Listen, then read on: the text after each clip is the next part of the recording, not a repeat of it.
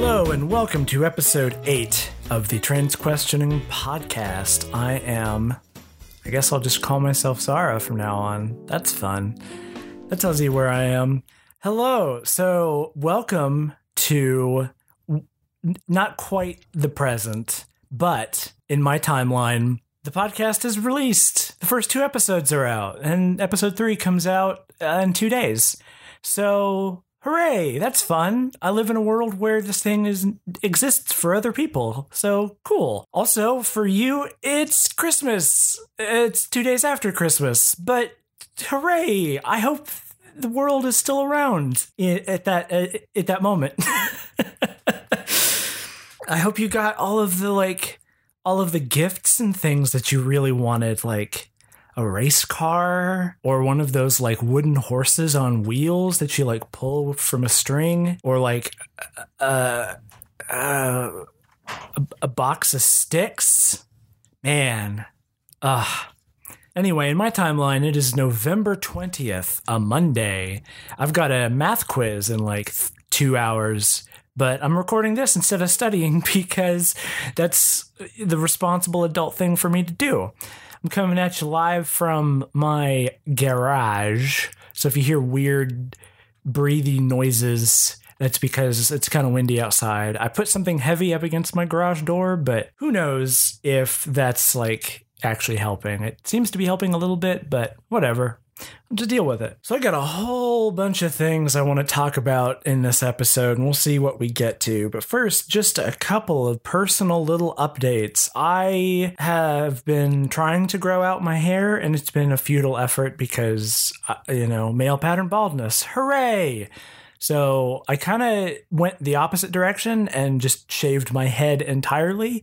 And when I did that, I was actually better able to like see the potential for my face as like a feminine thing. So that was nice. But then that kind of quickly went away because the hair, man, you constantly hear that like beard shadow and facial hair in general is like really important to get off to pull off the feminine look, and that is definitely true, and that's a big thing on my priority list. But having hair that you can like style, that is like 90% of looking feminine from 30 yards away. Like I can shave my beard hair and cover it in makeup. I have to buy a wig to make my head shape seem normal for a woman. But to that note, I did buy a wig. It hasn't gotten here yet, but we'll see how that goes. I've never bought a wig before or anything. I did a little bit of research and found a website that had them for fairly cheap, which probably isn't a great sign. But I got one anyway just to play around with it. Probably the first one that you get should be cheap. So there we go. We'll see how I feel about that. I'm down below 230 pounds, which I think I mentioned in a previous episode. And of course, my weight loss is not going as fast as I want it to, but that's life. That's how it goes. And I still feel, fat and bloated and all of these things, even though I've lost weight. But I have started doing yoga again, which I've been trying to do for a while. So that's nice. It's nice I had to make myself do it. I have all this stuff, and I've just been in this state of like inertia, where I just every day I think like I should start doing yoga again because I always feel so good when I do it, but it's exhausting and hard, and you have to put in the effort to do it at all. So I actually part of the problem was that I had to every time rearrange my room a little bit so I'd have room to do it. So this time I actually just completely rearranged my room so that I don't have to do as much work to start doing yoga. I have like this lane now, and that definitely helped. I woke up, I did something different. I've liked waking up slowly in the past, so I get up, make my coffee, and I usually wake up around 8 a.m. I make my coffee, I sit on the internet for a bit, and I slowly sort of wake up with my coffee, whatever, and then I take my first Adderall of the day, like around 10. But today I decided that I was just, as soon as I woke up, like, I'm going to take my Adderall. And of course, I immediately felt like, hey, I should do yoga. And I feel like I have the energy to do it. And then I did it and it was great. And now I feel good like hours later. It was a great way to start the morning. So I'm going to start doing that more because it's great. And now that I've started, it'll be much easier to continue. So if that's, and I didn't even do it for that long. Like, there's a YouTube channel, Yoga with Adrienne, which I really like because the host, Adrienne, she's just really calming. And she seems like kind of a cool person and doesn't take herself very seriously. And it's all very welcoming to like people who don't do yoga that often or people who have never done it before. And she has a whole bunch of like playlists of, you know, a 30-day program. And it's just good. You know, I like there's sort of a weird connotation with yoga where it's like this sort of pseudo spiritual thing. And there's definitely an element of that for a lot of people, but it is on its own a very rigorous physical exercise, which it doesn't seem like it, you know, would be because you're just moving your body. But for somebody, you know, my weight, who has sat in a computer chair for 90% of his life, that stuff is incredibly taxing because I have very, very weak muscles trying to hold up, you know, 230 pounds of person.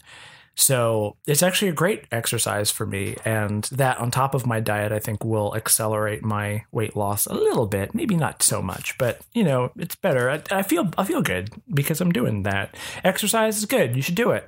But I did it for like 10 minutes. I started a 40-minute video and I stopped at like 10 minutes because I was starting to feel kind of, man, I just, you know, whatever. And you don't have to do like the whole thing. You don't have to make it like this huge deal of I've got to do 50 minutes of yoga every day or I'm a failure. You know, you can do however much you feel like. You don't have to make yourself physically exhausted every single day to be working out. Like, you just need to do something. Some days you'll feel like going until you drop. And some days you're like, you know, I did one pose and now I'm over it. And that's totally fine. It's just about starting the routine and keeping with it, you know? So I thought that would be a little bit encouraging for some people. I don't know. In media recognition, I don't know why these words are confused in my brain. In media recognition thing, there was a comic that was on Polygon.com that was Why Hitman is My Favorite Trans Video Game by Carta Manir. And I don't have much to say about it, except that you should absolutely look it up and read it because it's so good. It's basically taking a stealth video game and being played by a trans person and this person sort of finding a lot of solace in being able to literally like pass as different kinds of people in public, and that being the strategy of the game to like wear disguises and slip in and out of cover. And then there's also the element of being caught and facing consequences. And the author compares that to people recognizing them as trans in public and how in the real world, you kind of just have to laugh that off. Whereas in the game, you know, you get to react with violence. But it's a very good, very personal comic. And I really, really loved it. It is, again, on Polygon.com, written by Carta Manir, and it is called Why Hitman is My Favorite Trans Video Game. I believe, I didn't write down the title, but I believe that's what it's called. So I've been seeing a lot of debate about trans feminine privilege. I don't think that's the term that's being used, but that's my shorthand for it. This thing where transphobes say a trans woman isn't really a woman because you've lived most of your life up until this point as a man. You've benefited from male privilege, and now you become a woman, and suddenly it's like, oh, wow, you get to just step in without having suffered all of the things that we've suffered. That's kind of fucked up. And that's a persuasive argument on the surface. Because I think it's undeniable that if a trans person has lived much of their life as a cis person, they have benefited from some amount of male privilege. If you're male to female. I know I personally have benefited a lot from male privilege. I'm not afraid of admitting that. I don't have the position that I have out of, pure work and devotion and whatever. I've lucked out in a lot of ways that probably have a lot less to do with my value as a person than I'm, comfortable admitting. But in thinking about how I would respond to that particular criticism, I keep coming back to this thing that has really been sticking out to me lately, which is the fact that in high school especially, but I guess kind of always, even though the whole thing with male privilege, with being like a cishet guy going around is that you don't have to think about your place in the world. You're kind of just there and you get to be invisible, I guess. I never really felt invisible. Even when I was just a quote unquote normal dude, I felt like people were always watching me. I always felt wrong somehow. I never got to live this sort of like invisible lifestyle that nobody's like criticizing me or whatever. I always felt like people were criticizing me, even if there was no physical evidence of that. Now, I don't want to say that that's a universal experience. That's my experience as a closeted trans person up until now, basically. But I feel like that's probably fairly common, that a person who doesn't understand their relationship to, I guess, their body or their gender feels wrong some way. And that doesn't necessarily express itself consciously. It's something that, sneaks in weird and unexpected ways. I had a therapy session recently, and I finally said to my therapist that like I'm willing to really open up about like gender stuff and talk about it.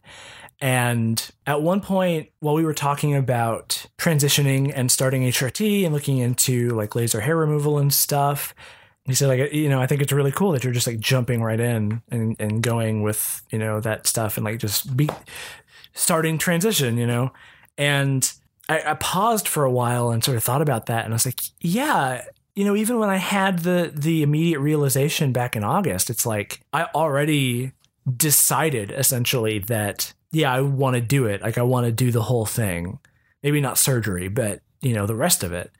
And it never really occurred to me that that was abnormal in any way.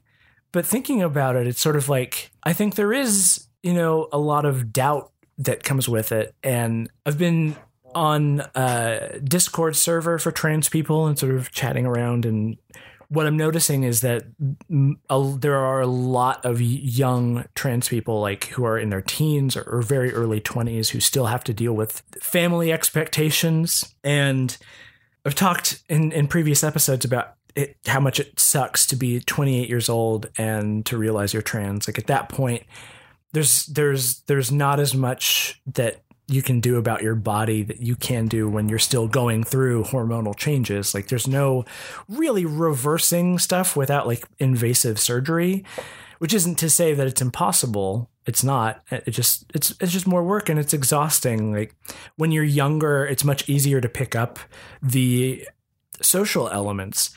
Right now, like I still am really stressed thinking about learning how to put on makeup or learning how to style my hair or putting together a cute getup or whatever. But one of the benefits of realizing you're trans, closer to your 30s is, I'm a fiscally independent adult. I don't have to worry about my family. If they like, I'm already poor by myself. What is my family going to do if they disown me? Like, oh no, I barely talk to them anyway. Whoa. I mean, it'd make me sad, but they're not a huge part of my life. I'm not, dependent on them. And then my parents are dead. And so that's a huge, huge stress point. It's just completely out of the picture.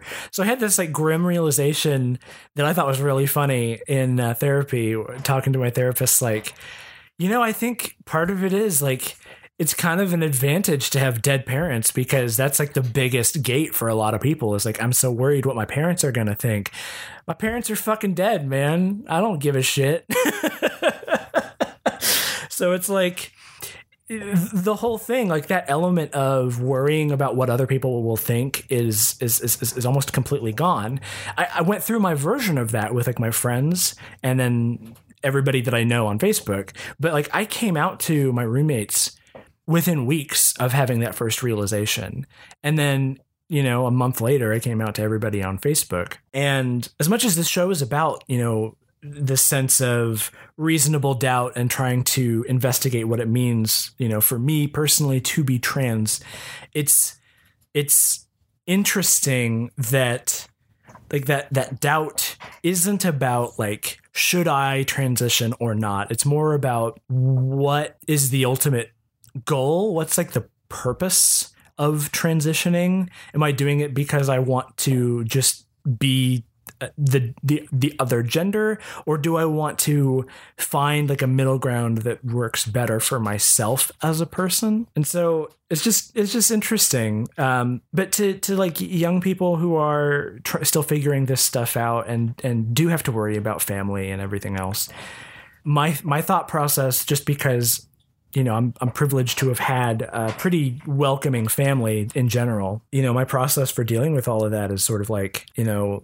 their ideological bullshit is not more important than your comfort and your ability to feel like a human being. And if they can't handle you as who you feel you really are, then they don't deserve you in their life.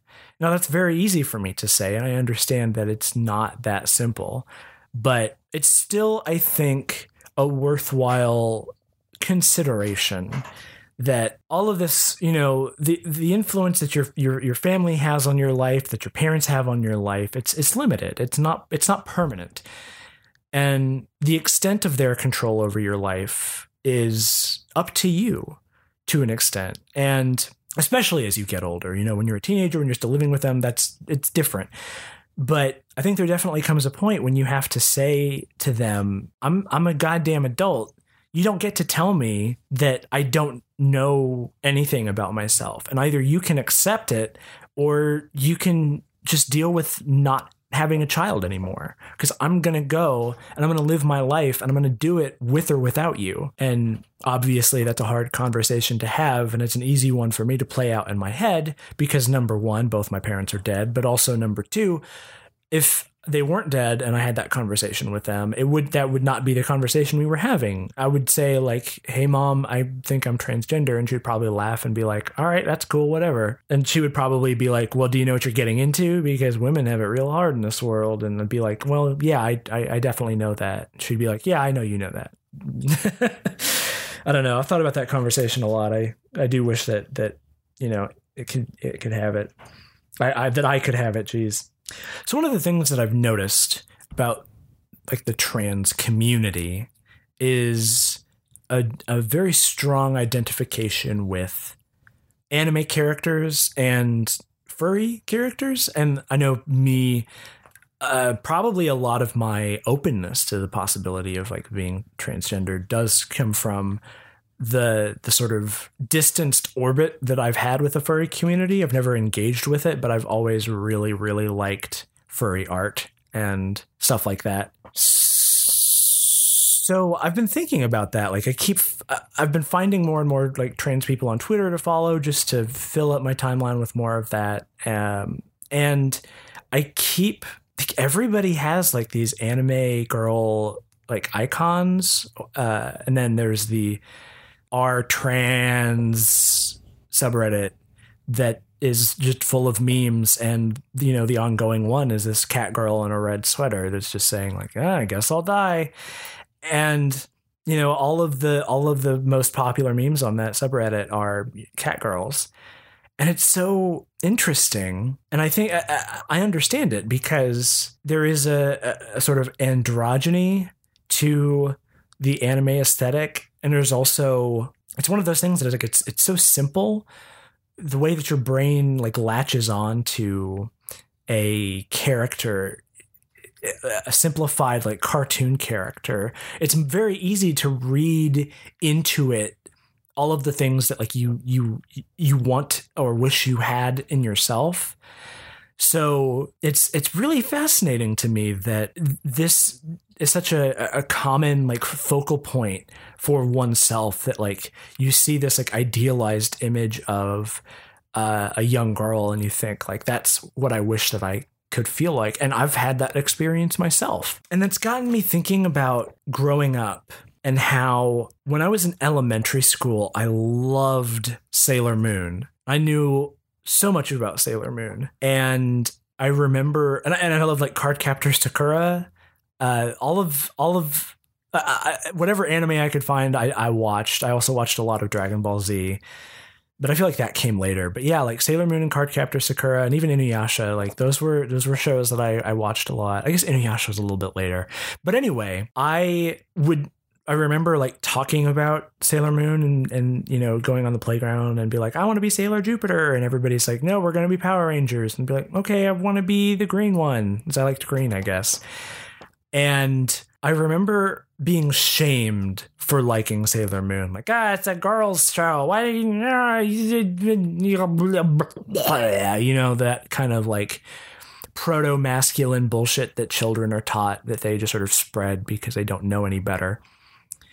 And I remember feeling like genuine shame. I've always been very sensitive to these kinds of like cultural norms, because I think like the through line there is that I've always wanted to fit in somehow. I've always wanted to just be like a normal person, even when I didn't feel normal. So when somebody says something like, no, Sailor Moon is for girls, my immediate thought was like, oh, well, I guess I can't like Sailor Moon then. Oh, well. And so I would internalize this attitude. So as time went on, you know, I started thinking like, oh, I can't like Sailor Moon. I can't like Cardcaptor Sakura. I've got to like Dragon Ball Z. I've got to like all of these like cool like fight stuff. And I genuinely did like those things. To be clear, I didn't feel like, man, this is boring. Like, no, Dragon Ball Z was my shit. But still, I felt like I couldn't let myself like those things. These like, you know, shoujo animes, dear God. Anyway, as time went on, you know, getting into high school, it was the same sort of thing where I remember watching Inuyasha for a while and liking it. And then it became popular to kind of shit on Inuyasha. And I remember there being it would have been a Newgrounds video because YouTube wasn't a thing yet. But I remember there being a Newgrounds video where somebody said, I liked Inuyasha better when it was called Dragon Ball Z, something like that. But yeah, once it became popular to shit on Inuyasha and call it because it was, you know, a girl's show, then I, you know, turned on Inuyasha and like, yeah, it's just a dumb girl anime. And that attitude sort of persisted up until very, very recently. I have like this internal like aversion to girly things because I always felt like shamed for liking them, and so I internalized that. It's like, oh, I can't let myself like these things. And so what's interesting is that like I didn't really replace those things with like other media. I just sort of, it's like, it's not like I felt bad for liking certain types of anime, so I, you know, replaced it with other anime. I guess in high school I kind of did. I kind of just watched a lot of anime at the time, but I stopped when I came to like being in my early 20s because I don't know, I felt like a pressure that, you know, it's not cool to like anime, and it probably isn't, I don't know, but also that it wasn't appropriate for someone who looks like me, which is so stupid. It's so dumb. I don't know. There's just this feeling like, I don't know how to put it. It's just so weird that, well, it's not weird. It's dumb and it's bad. This peer pressure that you don't realize how much weight other people's words carry. You don't realize how much your own words carry. Like just something as innocuous as, Inuyasha, that's a girl's show. Like that's an innocent thing. And I mean, it is a shoujo anime. Like it is technically a show for girls, but there's this implication that like, because it's a show for girls, not only as a boy can you not like it, you also become less of a boy for liking it. Like it's somehow an assault on your identity, your standing in society to like this thing. And I felt the pressure of that like policing my entire life. And I think that's a big contributing factor to why it took me so long. And you know, in this process of trying to work my courage up to start transitioning, I have this like deep fear of expressing myself in a more feminine way, because I still have this like knee-jerk feeling of like, that's silly, that's girly, and that's which equates to that's bad, and it's like insulting to me somehow to dress this way or to act this way. And, I still like succumb to this, like, oh, you're just a guy in a dress thing or whatever. And a friend of mine, when I came out to her, she was like, oh, that's great. We should like get really dolled up and go to a club and dance. And that's definitely not my scene, like even in the best of times. But also like just the thought of like going out in public in like a really like feminine attire type thing, like that scares the shit out of me. And I don't really know how to get over that except to just start doing it, I guess. But like I want that transition period to be smooth, and that's why I've got like this really frustrating hard limit on myself where I have to lose more weight first. But it just sucks, And so the upshot of that is that I've actually started letting myself enjoy anime more. Earlier this year, everybody in my house, like we watched Yuri on Ice, and that, it's great. It's a great anime, but I had this sort of weird experience. Like, I feel like I shouldn't like this thing because it's, really sappy and whatever, but it eventually I sort of overcame that and was like, no, but this is just really sweet and nice, and there's nothing wrong with that. And so now I've started dipping more into that world of things, and I realized like, oh, I really like this sort of like pleasant, emotional kind of interpersonal drama stuff. I'm really bored of the big fights and the big like action type things. One of my roommates is going through watching Supernatural, and I keep walking in and watching random episodes with her, and people die every episode, like gruesome deaths, and there's always like crying and sobbing, and it's really tragic. And like every single episode across like the 6 seasons that she's gone through so far that I've just occasionally watched, just walking in randomly, every single episode somebody has died horribly. And it's like it's really exhausting to have like this really tough emotional trauma that's just treated like window dressing for the arc of an episode. Like people just die all the time, and it's sad. And I'm feeling that way about a lot of things.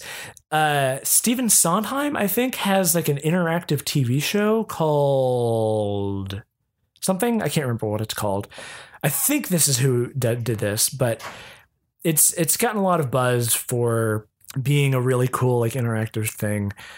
But watching the trailer for it, it's like, oh, good. So it's another story about a girl who's murdered, and they have to solve the murder. I'm just so done with that premise. It's so sad. I like the first episode of The Killing is this heart-wrenching thing that's like, let's watch this family just crumble in the wake of the death of their teenage daughter. Let's see this whole community just like melt down. And there are so many dramas that are just built on this same thing of like, let's just make pornography of human suffering. And it's so exhausting. And there's some really, really, really good shows that are built on that premise. Like obviously Twin Peaks is an early progenitor of that. And then The Fall on Netflix is an incredible show that it really does a great job of exploring violence against women. And that show, I think, gets a pass for that because it is about misogyny and the patriarchy and violence against women on a systemic level, and like how the media covers it and how we react to people. And it's also about like sexism in the workplace and expectations of women in a professional environment. It's just like, it's all about that. So that makes sense. But there are so many shows that treat violence against people as just the thing that you use for simple drama. And when you look at it from a plot perspective, like if you pick apart, I haven't done any research on this, so I don't know if this is true, but I imagine if you looked at the vast, history of Law and Order shows or CSI or any of those, you have your murder of the week that has to get solved. I would wager that at least 80% of the victims are women. And I've been thinking about like, why is that? So if a woman is murdered, it's tragic because, she's a helpless woman. Oh, she was innocent. What was she going to do? She couldn't fight back. Oh no, she got murdered by some evil guy. If a guy gets murdered, it's got to be like this. Well, how did he let himself get killed? This doesn't make any sense. And it very rarely comes down to them being like an actual victim. It's usually like, oh, his wife caught him cheating, so she killed him, or he was effeminate in some way, and that's what made him weak and vulnerable, or he was. So it's just like there has to be like some sort of excuse. And there's something about like in these shows where you have like these artistically posed corpses, like if you think of True Detective or Hannibal, these are almost always women put in these like, incredible poses. And I think I wrote in a video that I never released this idea of like, you think of the first corpse that you see in the first season of True Detective, that woman like strapped to the tree with all of like the deer antlers and stuff. Imagine if that had been a guy. It's like you pan around the corner and you see this body and it's a woman and it's like, oh my God, it's so shocking. But if it was a guy in that same position, the camera would pan around and it would be like a laugh track would need to go. Like it's there's something like just like absurd about a male body being like posed in this artistic way. 'Cause instead of like the naked body of a woman being this like vulnerable expression of, pure beauty or whatever, like the naked male body is like a laughable, like flabby thing that's, what are you doing up there, man? What's the deal? That's dumb. What's being expressed here? I don't know. And it's like this just this deeply sexist, like cultural knee-jerk reaction. So all of that to say, the vast majority of violence on television is violence against women, because violence against men, it's like, oh, he sacrificed himself, or he was effeminate in some way, or he did something wrong and deserved it. Whereas violence against women, it's like it's never really their fault, and so it's always tragic. And so it's always like manipulating you emotionally, and it's just so exhausting. I'm so sick of seeing women die on television and in movies. It's become like a screenwriting cliche. It's like we need some sort of drama. So, all right, let's just find a woman and kill her. That'll be a good way to get emotional reactions out of people. And that's something that I've been thinking a lot about with like my own, like these novels that I'm working on is, I used to have that same sort of thing of like, people got to die a lot for your story. But now I'm at this place, like, how do you tell a story where death is not something that is required for the drama, for there to be like some sort of emotional stakes? I think, in American popular fiction, death is this really misunderstood thing that is just like an easy way to grab drama, and it's like the quickest way to make like a show that's going to get big ratings, or a story that's going to grab the critics' attention. And really it devalues human life to some extent, and it devalues the weight of death, because really it is this incredibly slow, never-ending process, grief, that you're always remembering things and forgetting things, and countless details like trigger your memories, and the person that died like never leaves you. And it's just really frustrating that so much media is just about death without really exploring what death means. Like a person dies one episode and then they're just gone, and it's like, whatever, you move on. But you don't move on. Nobody ever really moves on. Yeah. And then from a transgender perspective, so many of the stories about trans people is about violence against trans people. And those stories definitely need to be told, because that is a huge problem. There's so much violence against trans people in this country, but there's also just like this incredible lack of stories about just trans people being people. And I think that's why like Sense8 is such a refreshing show, because like Jamie Clayton in that, she's just, a trans hacker. And in the first season, there's a lot of like her family, wanting to lobotomize her because she's trans and because she's a Sense8. But it's also like her being trans, while it's a part of her character, it's not like the only thing about her. And she's, a normal person in a relationship, and like a healthy relationship. And, the same thing goes for like LGBT stories in general. Like, it's so hard to find them without it being like this existential drama, or this just heart-wrenching, like, people destroy each other, or people die, or, the Brokeback Mountain thing. And there's a movie called Weekend that was like a really eye-opening one for me, which was just a movie about two guys having a fling and, falling for each other more than they were expecting. And it's just a nice movie. And it's, and it's really dramatic. There's a lot of great conversations that happen in it. And it's like it's a complex movie. I've watched it a couple of times, but it's not about death, and it's not about like hatred or violence or anything. It's just about two people working out their relationship. And that's all you need, man. That's a great script. That's a great story. I think that's part of the attraction to a lot of like shoujo anime and manga, is these stories are about, just people. There's not as much death involved. It's more about like how people relate to each other. And it's frequently like espousing, positive values. It's like friendship is awesome, and, not talking to each other is a cause of personal problems. And, they make these grand like power metaphors out of learning to be a better person. Just today, I got in the mail a manga that I saw recommended on Polygon, and it seems super cool. It's called My Lesbian Experience with Loneliness, and it just arrived, and I'm super excited to read it. And it just seems like it's just, a lesbian story. And that's great. There's a real lack of that. And I mean, the same sort of thing as like in the furry community, where so many of those narratives are just about like, I mean, so much of what being furry is about is being comfortable with like an image of yourself. Like, I don't really like this boring human personage.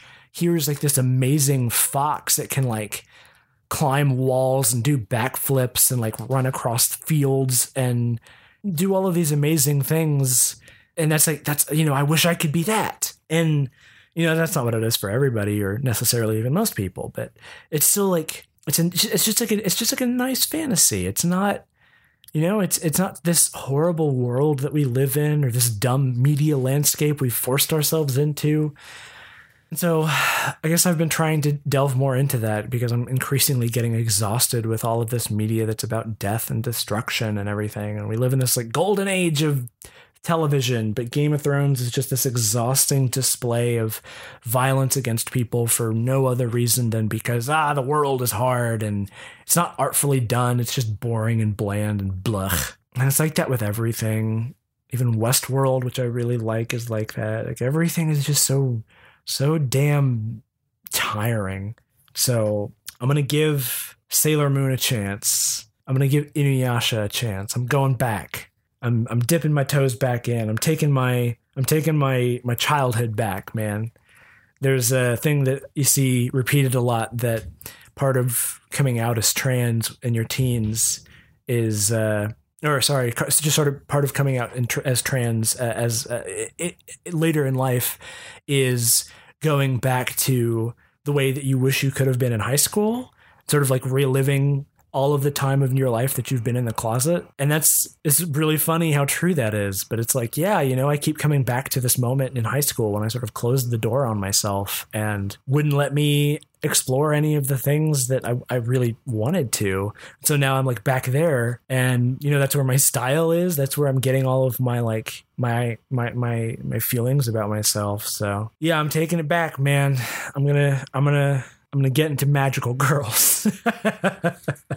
Oh yeah, and it's also like, musicals are the same way. Like I really liked musicals for a long time, and then I felt shame for liking them because, I was a drama kid, and there was the thing of like, you drama kids like musicals, they're all gay or whatever. And so it's like, I don't, not only can I not like musicals, I can't be a drama kid either. And I dropped out of the drama program, and peer pressure, man, it just ruins everything. It sucks. It sucks. Well, anyway, I hope that you had a fantastic Christmas. I hope that you got all the things you wanted, and that you gave all the things that your friends wanted to them, that you got to hang out with family, and that, or your friends, or whatever your family is, not necessarily by blood. I hope you had a good time, got away from this world for a while, and just got to eat good food and get drunk maybe, and, just hang out for a while. And I hope that you don't put too much pressure on yourself to become a better person in the new year.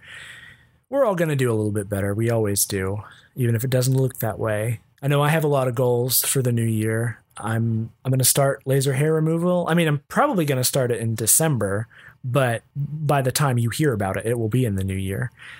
And I plan on starting hormones in the new year. It's really kind of amazing to think like a year from now, I will be a completely different person. And it doesn't feel unrealistic to expect that, and I've stuck with my diet, my personal regimen, now longer than at any other point in my entire life. So that to me is like the biggest indicator that I'm not just making this up, which, I'm way past that now, but it still sort of comes up where there were days that I, don't feel just so hype about it. But that to me is like, I'm finally bettering myself physically and emotionally, not because of what society expects of me, not because I need to lose weight so I can look better. I'm doing it because it's what I want. I'm doing it because it's what I need for my mental health and for my ability to proceed as a human being going forward. So those are my New Year resolutions. Keep losing weight. Hopefully I drop below 200 before summer, which I think is realistic. I hope that I will have my beard mostly lasered off by March, and sometime after that, I hope to start hormones. We'll see how that goes, huh? Yeesh.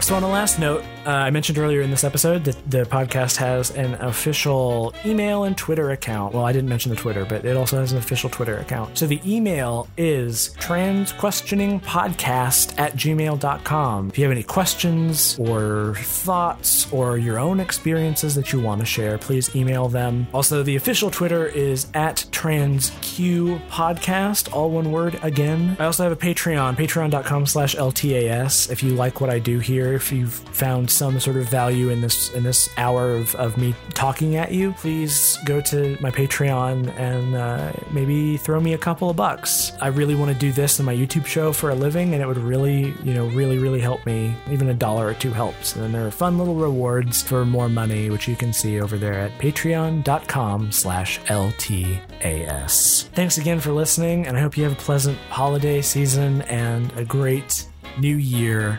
And I'll see you again in the very near future. Maybe I'll have caught up with the present. Who knows? See you then.